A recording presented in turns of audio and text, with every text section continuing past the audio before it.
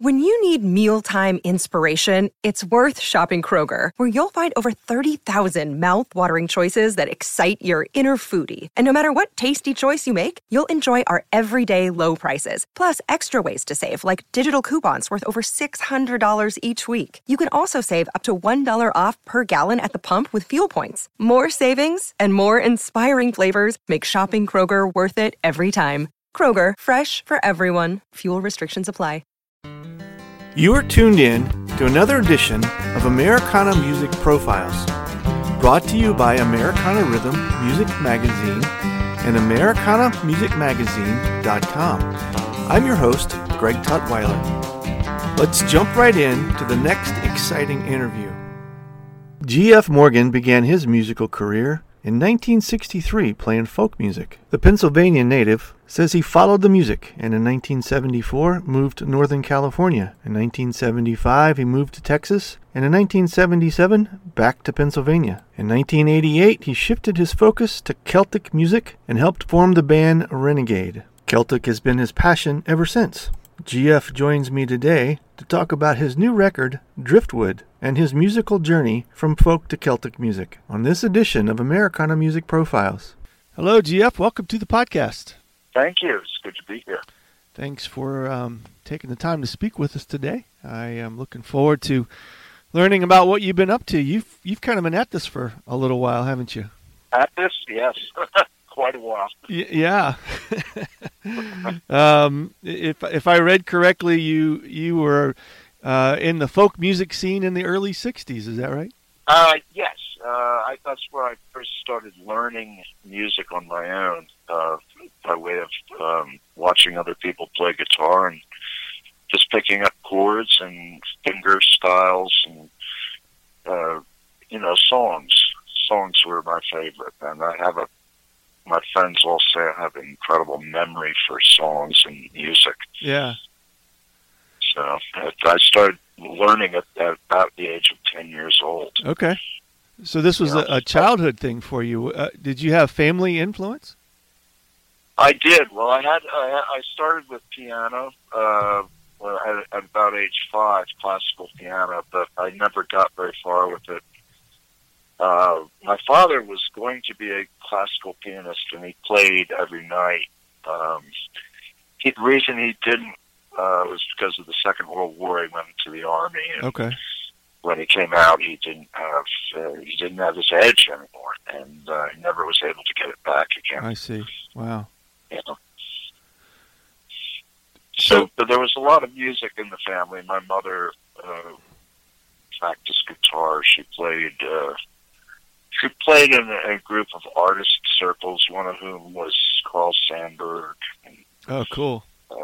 Yeah, and I have a sister who's musical, so it was great doing music in the family. So you've settled into this Celtic theme, but that wasn't what you started out in, is that right? No, it's always been something that's been in my life. My father, I think, when the Clancy brothers first came over from Ireland, my father brought home their albums. Okay. And I probably played it so many times that the needle went straight on through to the other side. So it's always been there for me. I've always loved Celtic music, Scottish, Irish, Welsh. Mm-hmm. And it's always been there. But no, I originally started playing, like every kid wanted to play rock and roll and be a star. Right. And then I realized that you had to put work into it.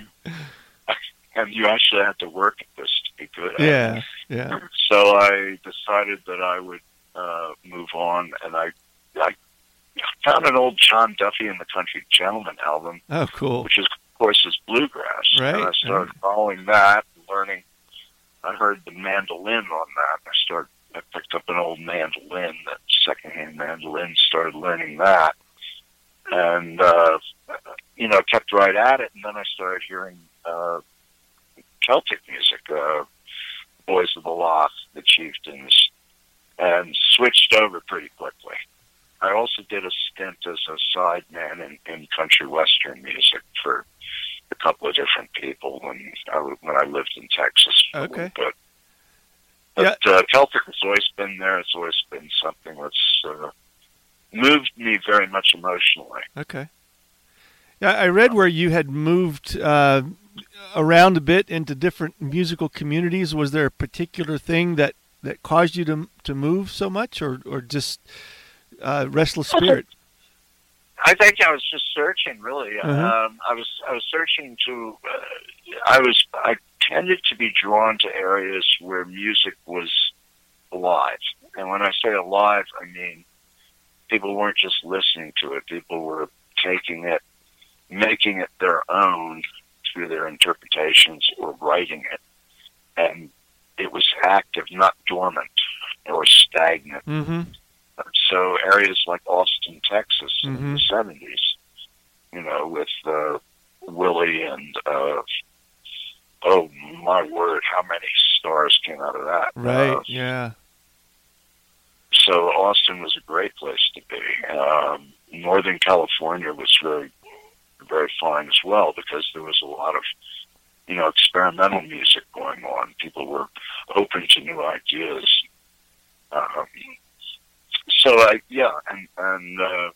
Wherever the community has good music, I think there are good ideas flowing, and the world is growing. That's my way of looking at it. When did you lock into Celtic as your present form of music? When did you move from the rock to the folk? I think you even maybe dabbled in some bluegrass. When did Celtic kind of become your main style? Celtic really started to open up for me in the early 1970s. And there were several musicians whose work really kind of opened that door. Mm-hmm.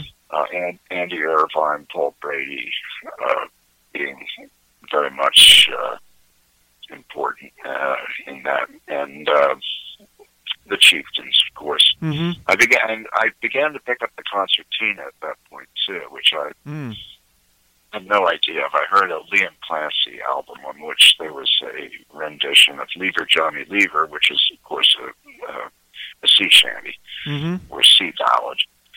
And I heard this instrument, and I thought, my goodness, how beautiful is that? And I happened to be in a local music store a couple of months later, and there was a concertina, and I thought, my word, that looks very difficult to play, 48 buttons.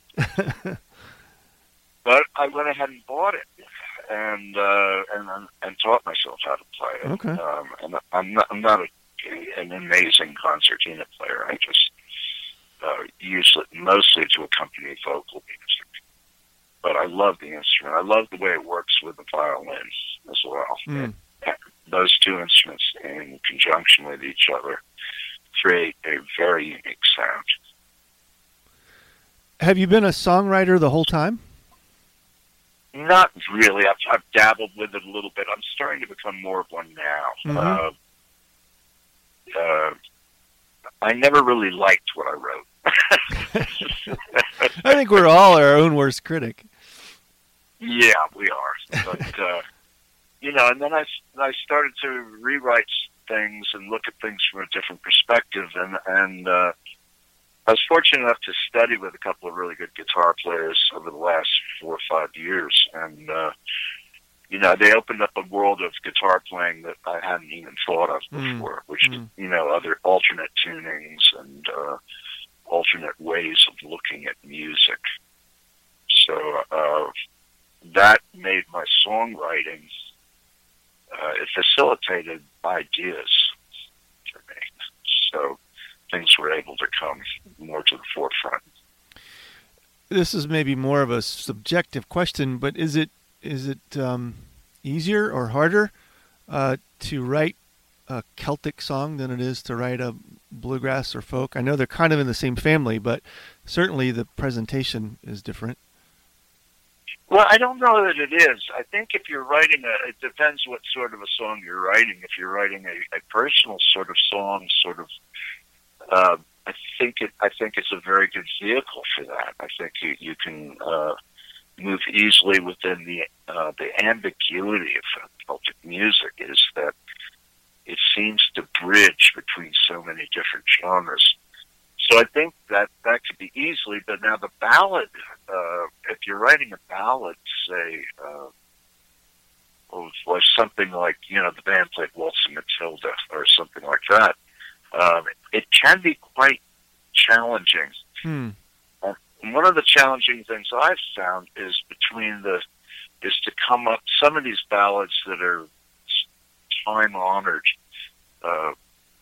coming up with new versions of them is particularly challenging. I bet. Because so many people have the old versions in their head. And one case where a band actually did come up with a new version, which really was sensational, was John Barleycorn by Traffic, which was, I believe, 1971 or 72. Okay. Amazing version, but the original ballad that people were singing before that had a completely different melody and a chorus as well. That's interesting. And I guess it's public domain, so you can adjust or manipulate those as you feel led, right? Pretty much, but you have to be careful because sometimes other songwriters are writing in the traditional vernacular, and it's really easy to hear something and think, "Oh, that's been around hundreds of years," when in fact it was written 5 years ago. Right. Okay. Yeah. So one has to tread carefully. Yeah. And do diligent research on everything. We're going to pause for just a moment. We'll be right back. You are listening to Americana Music Profiles, brought to you by Americana Music Magazine. Welcome back to the interview.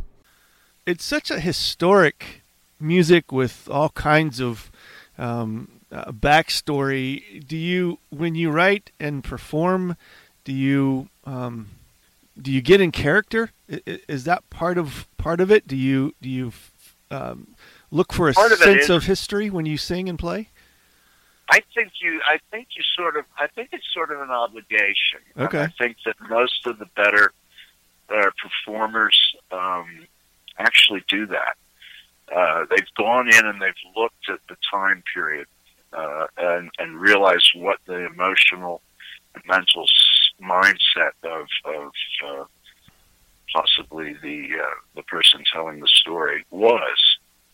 I think that's an extremely important part of it. The emotion has to come through. I've always felt that, in certain ballads, you have to really understand what you're singing about. For instance, if you're singing about Sir John Franklin's expedition to find the Northwest Passage, you have to know what happened, that it was a tragic miscalculation on his part, and a very, very sad fate to the whole expedition. In order to know that, to just perform the song without knowing that, I think you miss so much yourself. I think when you understand the details of a song, then you can put the proper emotion and the proper emphasis behind certain things. That's interesting. Do you sing and interact with the crowd in that dialect as well? Not often. Sometimes in a joking manner. I don't think it's nice to deceive people that you're one way and actually do another. Yeah. I think that presents an item of doubt in the listener's mind. However, if you want to know for sure whether a fellow's from Scotland or not, you can clown around with it. But you don't, I don't take on a persona. Sometimes I'll find that a ballad that was written, say, in broad Scots, you have to sing it in broad Scots. Okay. Or your best attempt at that. The other one I have a great deal of difficulty is so many of the singers sing in their native languages now, in Scots Gaelic or Irish Gaelic or Welsh. and I think you really have to know those languages before you try to sing like that. Yeah, that's interesting. It's so easy to go wrong with it. Yeah, I can imagine. Do you have deeper family ties to those parts of the country, do you know, or the world? Other parts of the world, yes.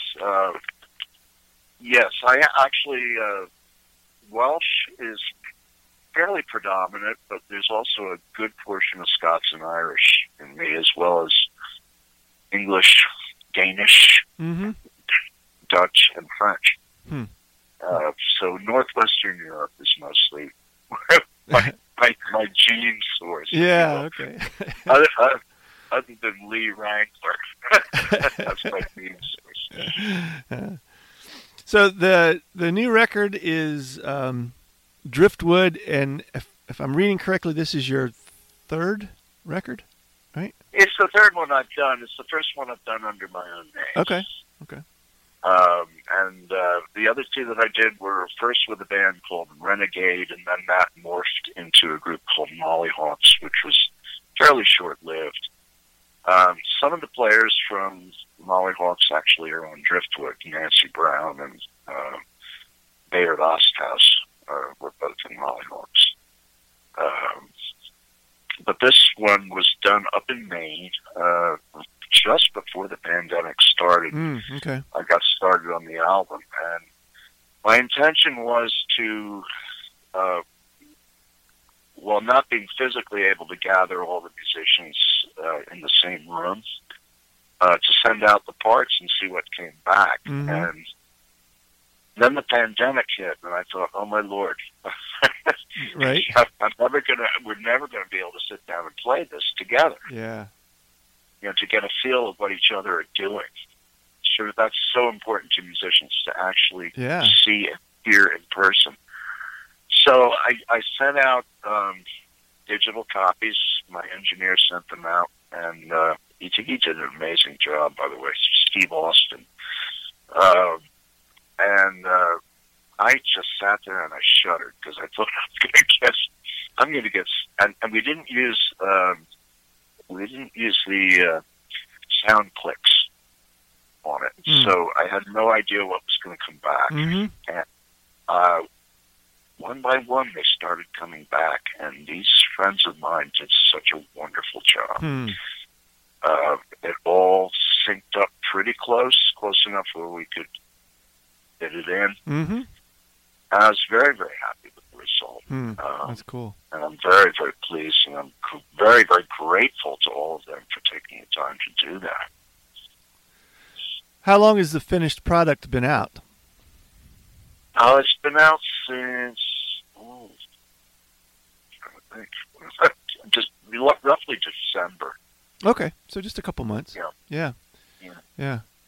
Is your intention to get these folks or a group of people together as a band and tour this as soon as the?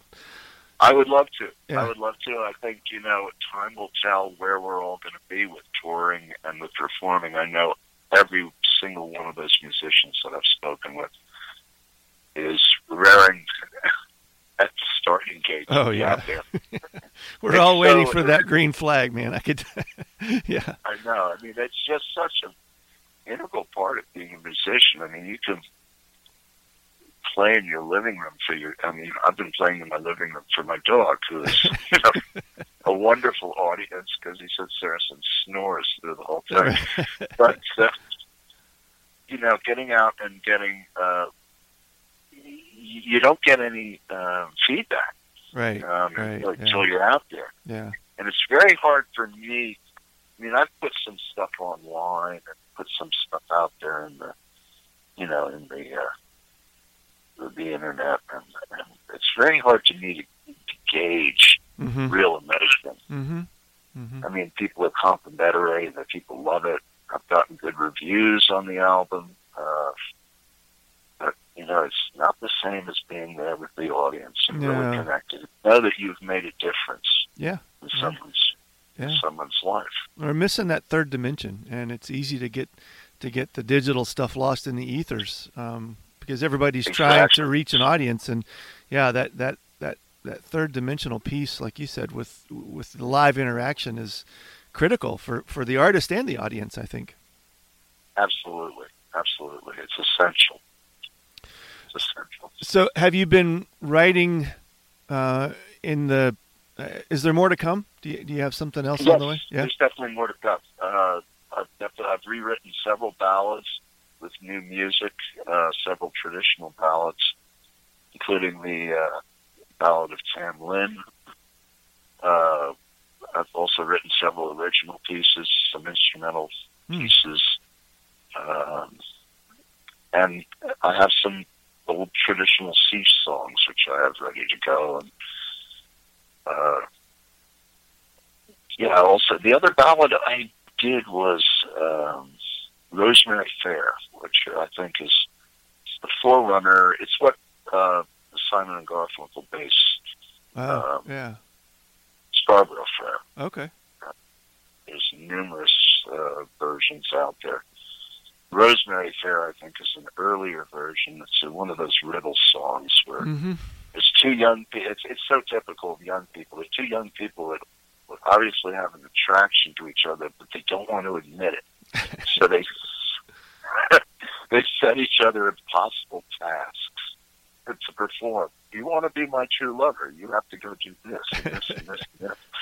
And, and then the woman turns around to him and says, well, if you want to be my true lover, then you're going to have to do this, this, this, and this. And it's sort of like, well, I guess we're not going to be together. Okay. That's so great. typical. And, you look at some of those very, very old, some are 400 or 500 years old. Yeah.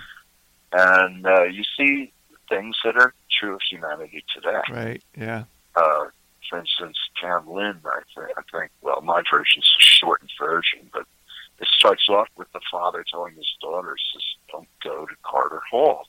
It's like any father today would say, look, if you're going out driving with Billy, I want you home by night. Yeah, right. And I don't want you going to the bar down the street. Yeah. So immediately, what does she do? She goes to Carter Hall. Right? She's like, can't wait to get there. Right. So difficult, and I think every parent can probably relate to that. Right. You, yeah. Your child, don't do this, and it's the first thing they go to.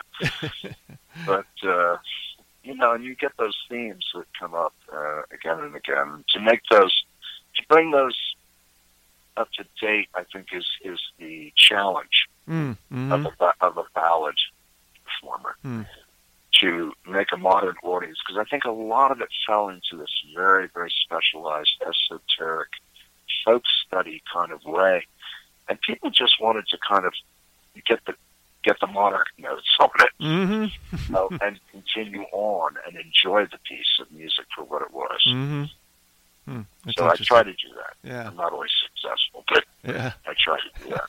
That's cool. So the record again is Driftwood and out now, and hopefully people can catch you live soon. What's the best way to communicate with you? Website? Where can they get the CD? My website is there's a link to Bandcamp. If you go to Bandcamp and look for G.F. Morgan Driftwood, you will find it, as well as Mollyhawks' album is also on there. If you go to Amazon Prime, you can order actual hard copies of the CD, which has the research and everything in the booklet that comes with it, as well as all the lyrics. I believe I have the lyrics and a lot of the research up on Bandcamp as well, if you order the album digitally through Bandcamp. Okay. To me, there's nothing like having a hard copy. Oh, yeah, I know. Yeah. I think anybody over 40 probably still feels that way, but maybe they'll come back. Vinyl's back, maybe they'll come back. I don't know. LPs have come back. Right, yeah. Vinyl's come back. Yeah. Lord knows why. Yeah. There's a nostalgia to it, and there's no time like the present to be nostalgic, because we certainly have some pretty disturbing and confusing things to try to fumble through these days. So maybe that's true. I just got my first vaccination today after trying.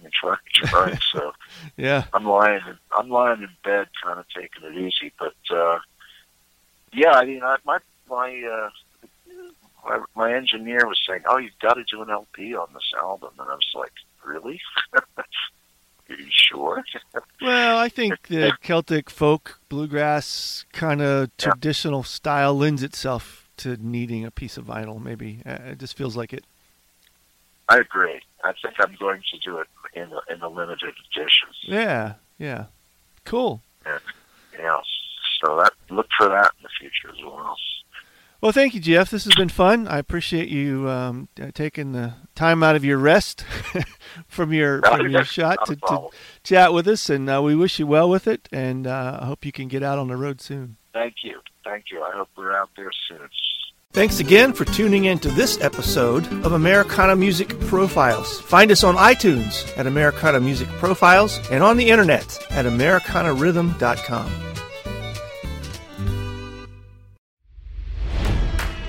It's NFL draft season, and that means it's time to start thinking about fantasy football. FantasyPoints.com features industry-leading experts and prognosticators using proprietary hand-charted data to help you score more fantasy points. FantasyPoints.com is the place to go for whatever kind of fantasy football you play. Whether you play fantasy football, daily fantasy sports, or do a little bit of everything, Fantasy Points has the meticulously researched content to guide you to victory. And why wait for the fall? Fantasy Points also covers the new spring football league, the UFL. Join the guru, John Hansen, Scott Barrett, Joe Dolan, and other massive names in the fantasy football universe with an exclusive offer. Use code Pantheon for 15% off any Fantasy Points package, including the all-in package, with access to every article, tool, and data nugget that Fantasy Points has to offer. That's FantasyPoints.com and code Pantheon for 15% off at Fantasy Points. FantasyPoints.com, code Pantheon. Score more fantasy points.